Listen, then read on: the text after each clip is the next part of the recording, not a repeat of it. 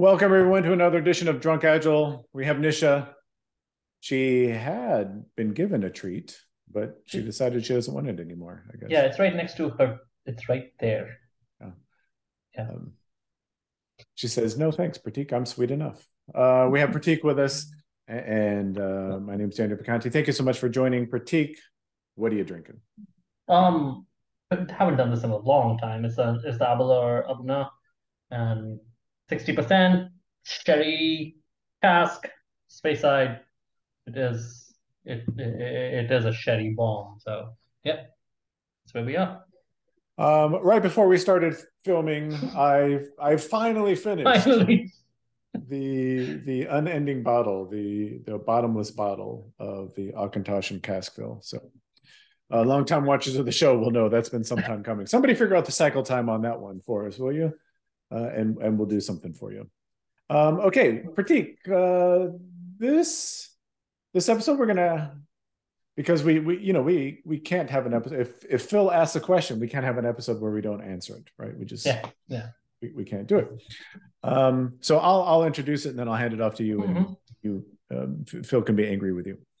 So Phil asked a question about what about a scenario where an item is blocked due to something that your team has no control over whatsoever, right? It's some external dependency, which probably, by the way, these are the majority of blockers. I'm hoping the majority of blockers are something that you have absolutely no control over.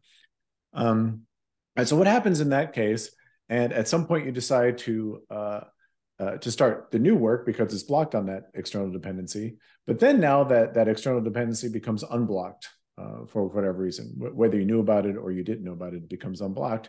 And now you've violated your work in progress limits, and you've got two things that you're working on. How do you decide where to go from there? How does this affect flow metrics, et cetera, et cetera, et cetera? Okay. So Prateek, just to tee it up, I think there are probably two scenarios we need to consider. First, did you know about the blocker before you pulled it in? Or second, hopefully more likely, did you not know about the blocker before you pulled it in? Can you start us off? Yeah. Either of those cases, though, again, episode 65 is where we talked about block policy 65. Let me make sure. Yep, episode 65 is when we talked about the blocker policies. Um, it those blocker policies probably should still apply. That whatever you set up, and one of which was, at what point do we say this thing is going to be blocked long enough that we need to we're okay violating our whip and pulling in something. Um, those still apply. Now going back to the two scenarios that Dan laid out. Scenario one, you knew about this before. Well, then the question is, was that the right thing to pull in the first place? At least in its current form, was this the right thing to pull? And the second one, obviously, we don't have control over random things that happen. There probably other remedies for that. In either of those cases, though, those policies still apply. Yeah. You're still on mute. As I said, that's it. I have to have at least one of those where I'm just on mute the whole time. Those blocker policies. You were hoping that I took the whole episode and just answered everything, right? I only got one Yes, sip in. Yeah. Okay. Right. Number one, yes. If you knew about before, why did you pull it in, or were there some other mitigating strategies that you could have taken before you pulled it in? Okay, so let's say that the blocker policies still apply. And let's say we've met that minimum threshold. So the thing gets blocked, and we decide to leave it count against our work in progress limit against some amount of time because it's an external dependency. We probably don't have any visibility in terms of how long it's going to take, how long it's going to sit there. Could be 1 day, could be 3 months. We don't know. So we decide to wait, and we're not going to violate our work in progress limits. But then whatever our policy is, that amount of time goes by, and we're like, okay, we're going to pull something else in because we just really don't know. And then let's say the day after we do that, or maybe let's make it a little bit harder. Let's say 3 days after we do that, we've pulled something in, we've been working on something for 3 days, and now this other thing gets unblocked. Now I got two things that are competing for my attention. what do I do? Yeah, you have most likely exceeded your optimal whip by one. That's the place you're in right now. So the most important thing at this point for us is to get back to whip. So now we get back to all the usual methods we talk about on figuring out how we get back to whip. How do we get, what is our favorite way of doing it is, what is the most staged item on our board, and how do we get that moving so that we can get back to whip? Is it that thing that went blocked? Most likely it is, because other things we had control over.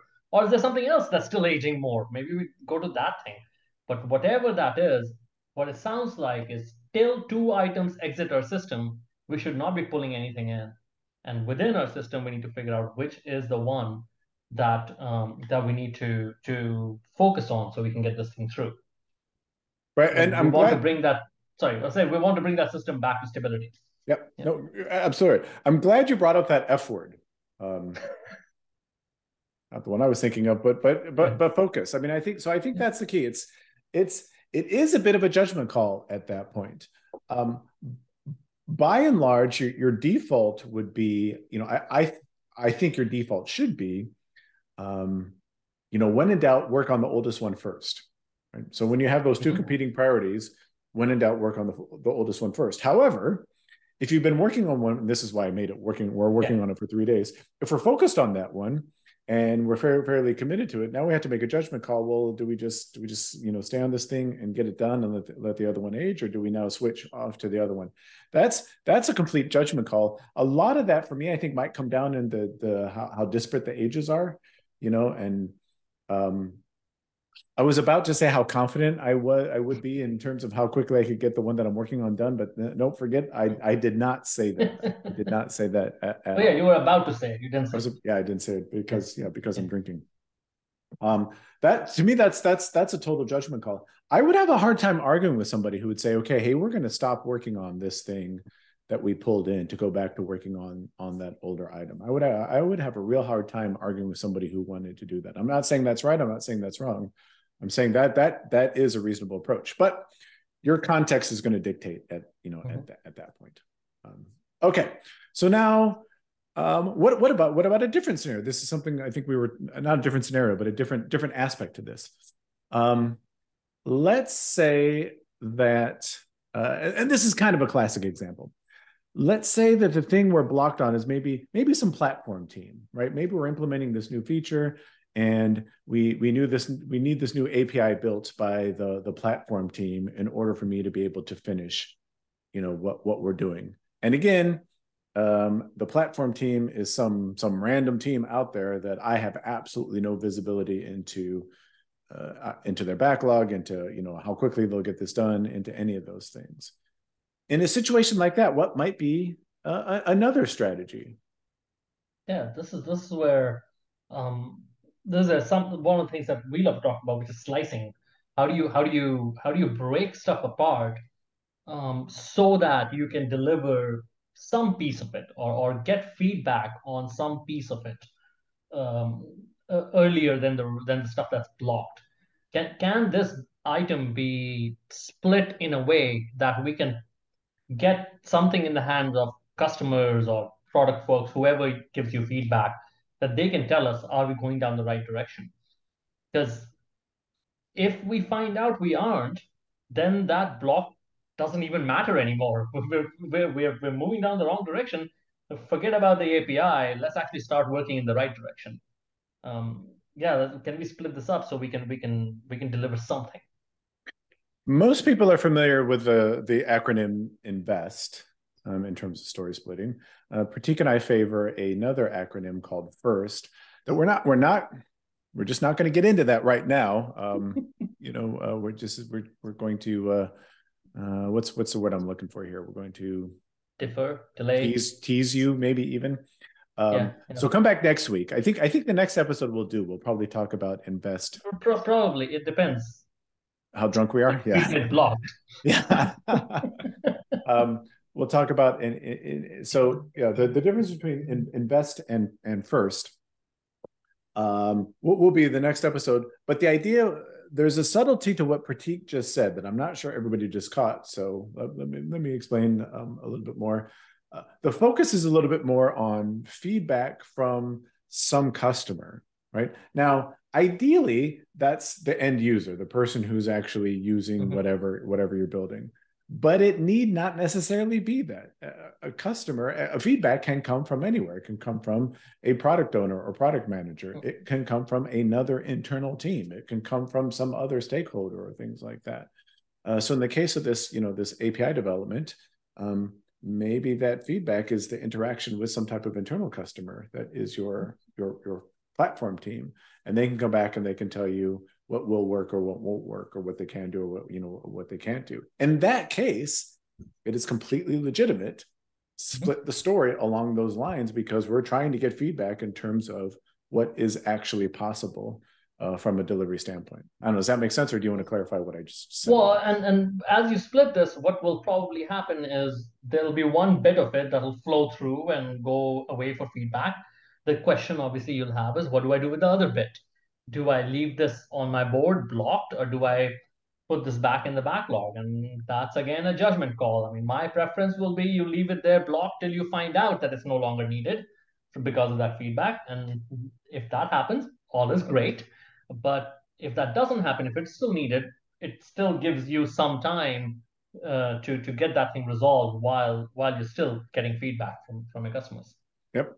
Which, another subtlety there, I think we've talked about this before, is if when you do get that feedback, you realize that you don't need that work, which, by the way, the number one reason to split work is to figure out the stuff you don't need. It's not to figure out the stuff you do need to do. It's to figure out the stuff you don't need to do. So the second you get that feedback that you don't need to do it, you can either cancel it, or you can move it back to the backlog for, maybe we don't need it right now, but maybe at some point later. It is perfectly legitimate to move something back into the backlog from a flow perspective. Oh, I'm sorry. We're gonna. I have Phil and his good friend Will both in my head right now, going, "Isn't that a violation of Little's law?" That this item entered the system but didn't exit the system. I am pretty sure Will is asking that question right now. Well, okay, Will, we'll answer it for you. So, or Prateek, can you answer that question? You know the answer. Can you answer that question for Will? How do we? For me, it's two things. It's one is, if you're canceling it, it is exiting the system. And the second is, every once in a while it will happen that you will throw something out that entered the system. We will consider, for our metrics purposes, we are going to consider that thing actually kind of never started, because when we bring it back in again, we're going to start the clock on it all over again. So hence Little's law will regain its true form once this thing comes back in. So yeah, from a mechanics perspective, from an operational perspective, yeah, like if you're in Jira, two things you can do is just cancel that thing and count it complete. If you think you're going to work on it again, you can cancel it and clone it, and like Prateek said, move it back. In which case, the item never really started. So, I think we've squeezed as much juice out of this as we can. I mean, thank you, Phil, for the question. I mean, we can, we can always fill a good, 5 or 10 minutes answering customer questions. We love the questions. Keep them coming. Prateek, any final words before we wrap up today? No, I think we're good. Thanks again, Phil, for the question. Yeah. All right. So in the next episode, again, hopefully, fingers crossed, in the next episode, look for more on invest or first. Which one really should we care about? Until then, we have Nisha in the background for us, Prateek in the foreground, unfortunately for us. I'm Daniel. Thank you so much for watching, and we will see you in the next episode.